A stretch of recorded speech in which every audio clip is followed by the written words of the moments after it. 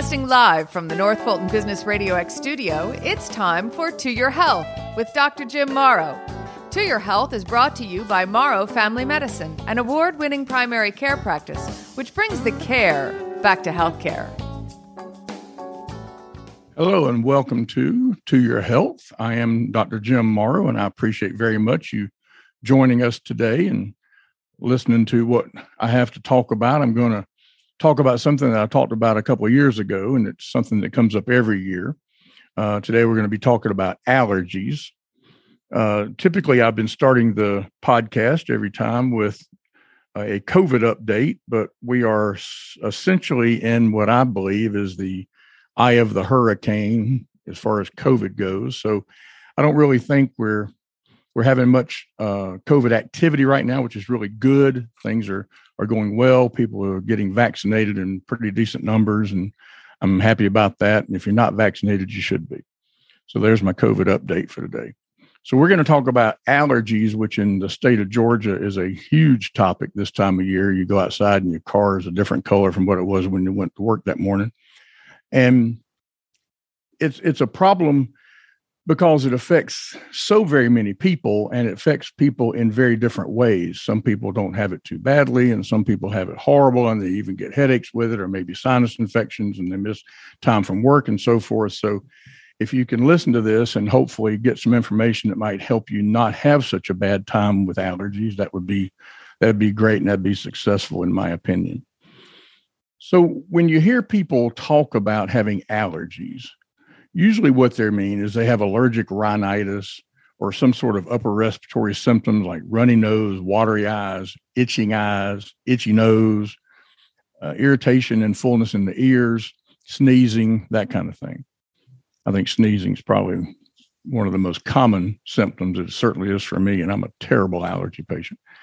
So if you want to know about allergic rhinitis, the diagnosis of allergic rhinitis is made when the history and the physical findings are consistent with an allergic cause.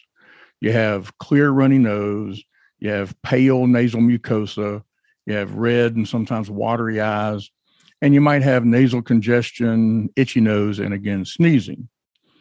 And people who have allergy symptoms like this should be assessed for the presence of other things like asthma and atopic dermatitis or eczema, sleep disordered breathing, and that might be something like sleep apnea that could be due to the congestion. They might have conjunctivitis. They might have actual sinus infections or ear infections. And testing, very specific testing, either using blood or skin, should be done for people with a clinical diagnosis of allergic rhinitis when they don't respond to empiric treatment, just routine everyday treatment, or when the diagnosis is not certain, or if you're trying to determine the actual specific thing that they might be allergic to. What you don't need if you have allergies is sinus x-rays. So if you go somewhere and you say, I'm having allergies, and they say, well, let's shoot an x-ray, don't do that. Just don't let them do it. Tell them, no, I don't want an x-ray, because you don't need an x-ray. It's not going to add anything to the diagnosis or treatment or the natural history of your episode of allergic rhinitis. Intranasal steroids, things like Flonase, Nasacort, things you can get over the counter, are prescribed typically with people whose symptoms affect their quality of life. And usually it's people that have pretty severe symptoms. People don't usually want to spray something up their nose if they're not in a good bit of discomfort. But sometimes they will, and they work okay for some people. Now, everybody knows that I'm old. I'll be 68 next month. And when I was in medical school, again, I said earlier, I'm a terrible allergy patient, and I have suffered relentlessly with allergies many times and for many years. But when I was in medical school, I was doing an ear, nose, and throat rotation with a doctor who also did some allergy work. And on this particular day, it was in the spring, and I was just miserable. I was absolutely a liquid mess. My nose was running. I was sneezing. I had a handkerchief in my back pocket that was soaked. It was just miserable. And he finally took me in his office midway through the day, and he said, "What in the world is wrong with you?" I said, I've got terrible allergies. So he said, and this was 1980. 1980. And he said, well, here, do this. I want you to take this asthma inhaler. Most people have seen the little asthma inhalers people use periodically, a little puffer, they call them. He said, take this asthma inhaler, which was called Beclovent. He said, go to the store and buy a bottle of Afrin nasal spray. And that surprised me because I knew they didn't like Afrin nasal spray. He said, take the stopper out of the Afrin and dump it out in the sink. Wash the bottle out, cut the bottle in half, take the top half of that bottle, put it over this asthma inhaler, put it in your nose and pump it. And I did, and it helped. But what I didn't know was that the Beclovent people were about to come out with an inhaled nasal steroid, the very first one ever, called Becanase. And he was apparently aware of that and ahead of the game and had me putting asthma medicine up my nose, which did help my allergies. So that was my first experience with inhaled nasal steroids. And it felt like man's first experience with inhaled nasal steroids because it was so bizarre and such an unusual way to distribute medication, but it did help. And so they do. And there are the newer antihistamines, what's called second generation antihistamines, things after Benadryl and stuff like that, that are very well tolerated and very effective for people who have allergies, allergic rhinitis, and main complaints are sneezing and itching. They can help tremendously. This is Claritin, Zyrtec, Allegra primarily, and some other metabolites of those that are out there. But those are the ones that are used most commonly now. And all of those are over the counter. And some of the nasal sprays are over the counter. So you don't even have to go to the doctor to get these things and start using them. So if you have perennial rhinitis, which is not a seasonal allergic thing, but just 12 months of the year, you always are dealing with this. Or if you do have seasonal, or if you have what's called episodic rhinitis, which is where it just hits you willy-nilly, it just sometimes it's there, sometimes it's not, then there are intranasal antihistamines that are very effective. But I'll tell you that if you use these, and the brand name that first came out of these was Astelin, and I'll tell you that if you ever use these, don't sniff them. And I'll tell you too, what I tell everybody, if you sniff it, you won't sniff it but once, because it is the nastiest tasting spray that there's ever been. These things are horrible, and you just don't want to sniff them. And plus, if you sniff, you remove it from the nose, and it's not going to work. So you just want to spray it in the nose and let it be, maybe squeeze your nose a little bit or something to keep you from sniffing it. But boy, if you sniff it, you'll regret it because it is horrible. And then a medicine came out called Singulair. Montelukast is the generic name of that. And it's a medicine that blocks a receptor, leukotriene receptor is called, in your respiratory tract. And these are good for some people. They're especially good for people with asthma. They really don't help a whole lot with allergies, but some people will be offered them and you can try them. But honestly, they're not good, especially as an initial therapy. The best initial therapy is one of these newer generation antihistamines or the nasal steroids. Some people have to do combinations. Some people will use an inhaled steroid and an inhaled antihistamine, and there's a new spray that actually has both in one, so you don't have to worry with two different things. And they can work pretty well. But I'll tell you, if you get results from one of the new antihistamines, that is far and away the easier, better way for you to go. And I'll tell you, my preference is to use Claritin. And in all of these medicines, you don't want the D version, Claritin D, Zyrtec D, Allegra D. You don't want anything with a D on the end of it because it doesn't help with allergies and it can run your heart rate up, make you irritable. And you're probably already irritable because you have horrible allergies you can't deal with. But if you're using any of those, I don't think Claritin is the better medicine. But the trick is you have to take 2 Claritin at a time, not just one. One's going to be a little bit weak. 2 works really, really well. It actually gives you some decongestant-like effect by taking 20 milligrams, 2 pills. But it won't hype you up like the decongestants can, and it's very, very good. The dose in Europe's always been 2 pills. The dose here has always been 1, and 1's just kind of weak. But 2 is very effective, and I think it's the best one. They don't typically make you sleepy, any of those 3, Claritin, Zyrtec, or Allegra, but Zyrtec might.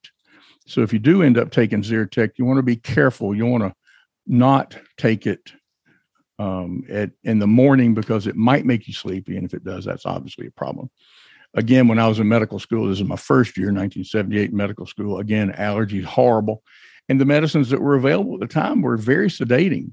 And I took one morning because I was miserable and went to sleep in the middle of gross anatomy class and woke up when the professor slammed his big wooden pointer right down on top of my desk. And I shot straight up and my heart rate was suddenly 120. And he was using it as a great example of how your adrenaline system works in your body. And man, mine was working that morning because I was out like a light and my allergies were better, but man, I was sound asleep. So be careful what you take, be careful what you take and drive, and be smart about what you're doing.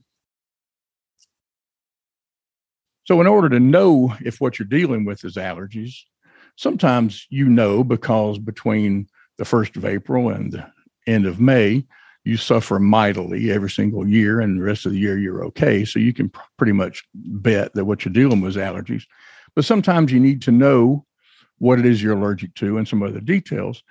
So if you look at types of allergies, there's environmental, there's foods, there's drug allergies, and there's contact allergies. And about 10 to probably 30% of people around the globe have some sort of allergy. And these are, again, people that have the typical respiratory symptoms. But if you do allergy and immunologic testing, it can help to clarify the diagnosis and help to guide your treatment. So the allergens suspected in all of allergies are diagnosed or identified rather, either through an antibody or skin testing. So a blood test or skin test. And if you have inhaled allergies, like we're talking about, most of what people call hay fever, then the skin testing is by far the most preferred and the most valuable. In people that have food allergies, it's really a process of elimination and challenge. So if you think you're allergic to eggs, then you go a period of time, 10, 14 days, and have no eggs, nothing with eggs in them.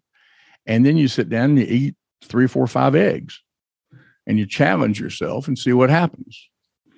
And if you develop allergy symptoms pretty severely than that, then you can make the assumption that you are in fact allergic to eggs. People who have an anaphylactic reaction to an insect sting especially need to undergo very specific testing to be sure what they're allergic to and to see if they might do desensitization shots, basically, for that bee or insect or whatever it might be, so that if they're stung again, they don't have a bad outcome. And I talked about anaphylaxis a few episodes ago because I had my own episode of anaphylaxis. And I can tell you, if you can avoid that, that's something you want to avoid. People talk about being allergic to penicillin. I mentioned drug allergies, and this is one of the most common ones. And people often think that they're allergic to penicillin, and really, in fact, they're not. They think they're allergic to penicillin because they've been told their whole life they were.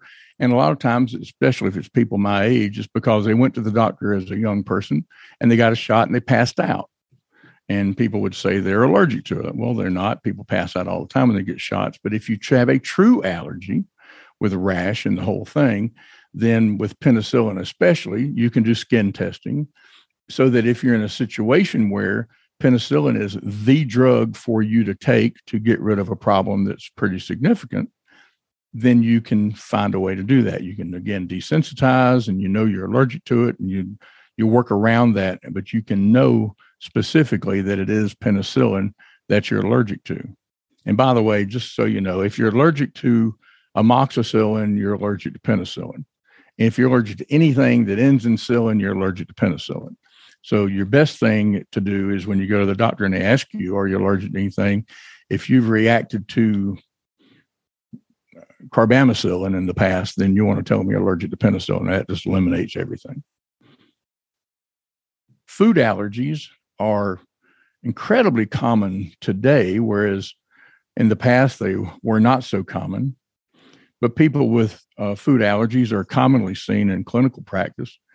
And up to 15% of parents believe their children have food allergies. And these allergies have actually been confirmed in only 1 to 3% of people in America. But a lot of people think they're allergic to it. And again, most of that's more of an intolerance than anything, or it might even be a food dislike. It might be something like that. And other things that might mimic a food allergy. It's not necessarily an allergy. But most common foods that produce allergy symptoms are milk, eggs, seafood, peanuts, and tree nuts. And most people have heard of people reacting to shrimp and shellfish and that kind of thing, and certainly nuts. Milk and eggs, to have a true allergic reaction, is a little bit less common, but it does certainly happen. And all those skin testing and blood tests might help in the evaluation of suspected food allergies. They really shouldn't be performed unless the history gives a specific food allergen to test against. You just can't test against everything, really. If you do have a test done, a blood test done, and it says that you're allergic to any food, then you should do a confirmatory challenge test, like I mentioned earlier, to be sure that that's the food. Now, this is not true if you have a severe allergic reaction to something. If you have anaphylaxis to nuts, don't do this, please. If you have a bad reaction, don't do this. But if you have runny nose and congestion and watery eyes when you eat something, then feel free. Of the children that have milk and egg allergies, more than 70% of them will outgrow these allergies by the time they're in early adolescence, early teen years, probably. So it's not a lifelong thing for milk and egg allergies, but if you have a nut allergy, you're probably going to be allergic to nuts your entire life. That's not something that seems to go away. Now, the most serious reaction, of course, like I mentioned, is anaphylaxis. And if you have any sort of allergy to something that you could be accidentally exposed to, bee stings, foods, then you should carry an EpiPen with you. Or if you're younger, your parents should carry an EpiPen. Keep one in mama's pocketbook, keep one in the glove box of the car, keep one somewhere so that you'll have access to an EpiPen, which has adrenaline or epinephrine in it, so that you can stop an allergic reaction if it starts to happen, because that's the first thing you should do. And I'll tell you right now, if you ever have to use an EpiPen, the next thing you do is call 911. You stab that thing in somebody's thigh and you call 911 immediately. Now, some people have environmental allergies that actually cross-react with food. So they might have a grass allergy and they might not be able to eat kiwi or tomatoes. They might have ragweed in the fall, or ragweed allergy, and they can't eat bananas or melons and so forth. So just because one thing gives you a symptom doesn't mean that it's that particular thing that you're allergic to. It could be a cross-reaction. We see a fair amount of that in people who have usually milder symptoms. It's not usually people that have the worst symptoms. And then if you think about rhinitis, and rhinitis is basically inflammation of the nasal passage. So you have runny nose, sneezing, that kind of thing, congestion. You might have non-allergic rhinitis. And chronic non-allergic rhinitis encompasses a group of different subtypes with and without allergic or infectious etiologies. Although the chronic non-allergic rhinitis represents about 25% of people with rhinitis symptoms, and it impacts 20 to 30 million people in the United States. And this might be irritants. This might be something, again, that's not an allergy. It might just be an irritant. It might be something that they just don't tolerate well, smelling it, breathing it, that kind of thing, but not necessarily a true allergies. And these people, you typically show no evidence of allergic blood work or triggers to particular environmental factors. And so they're labeled as non-allergic. And they might have straight up non-allergic runny nose, might just have a runny nose, just it drips, that's it. I see an awful lot of people who are up in age, kind of like myself, maybe a little more, but certainly the 80-year-old with just a runny nose, it drives people crazy. And so many people when they get older just have a runny nose. And I mentioned earlier the inhaled nasal medications. I mentioned the steroids and the antihistamines, and there's another one that's just a drying agent that works extremely well in this. It's called Atrovent, and it's just extremely good for just drying up that runny nose. And I mean, it'll stop it. It'll stop it cold to the point that it turns that stuff to concrete. Sometimes you have to be careful how much of it you use, but it really can help. And that's something that is a real problem for people. It's just a nuisance. Nobody ever died from a runny nose, but I'm telling you, it'll make you miserable. And if you can learn your triggers, stay away from them. That's one of the most important things. If you know you're allergic to X, Y, or Z, then do everything you can to avoid that. Now, if you're allergic to tree pollen, and right now it's tree pollen season in Atlanta and Georgia, if you can avoid that, then you're not going to do it in Atlanta. You're going to have to go somewhere else to do that. But if you have something you can avoid, do it. And in Georgia, we are cursed, I guess you'd say, by having just about every part of the year is a season of some sort. Right now it is tree season. Right after that's grass season, and it's flowering plant season. Then it's ragweed season. Then it's flu season. Then it's mold and mildew season. At some time in there's COVID seasons whenever. It's just always something. So if you have respiratory symptoms and you deal with that kind of thing a good bit, I'm telling you, it can just make you miserable. You need to get some help. Start with the pills like Claritin. Take 2 of those a day. If that doesn't work, try some of the Flonase or Nasacort, some of the inhaled steroids. If that doesn't work, see your physician, maybe get some inhaled antihistamines. Do something so that you can get some relief, because there's a lot of things out there you can do, and you don't have to just be miserable like I was back in medical school. My producer, John Ray, is off on assignment this week, so we're not going to have questions. But I appreciate you listening every single time. I appreciate if you would tell your friends and family about the podcast. And if you have suggestions for topics, we'd love to have those. You can email those to yourhealthmd@gmail.com. So for now, that is To Your Health.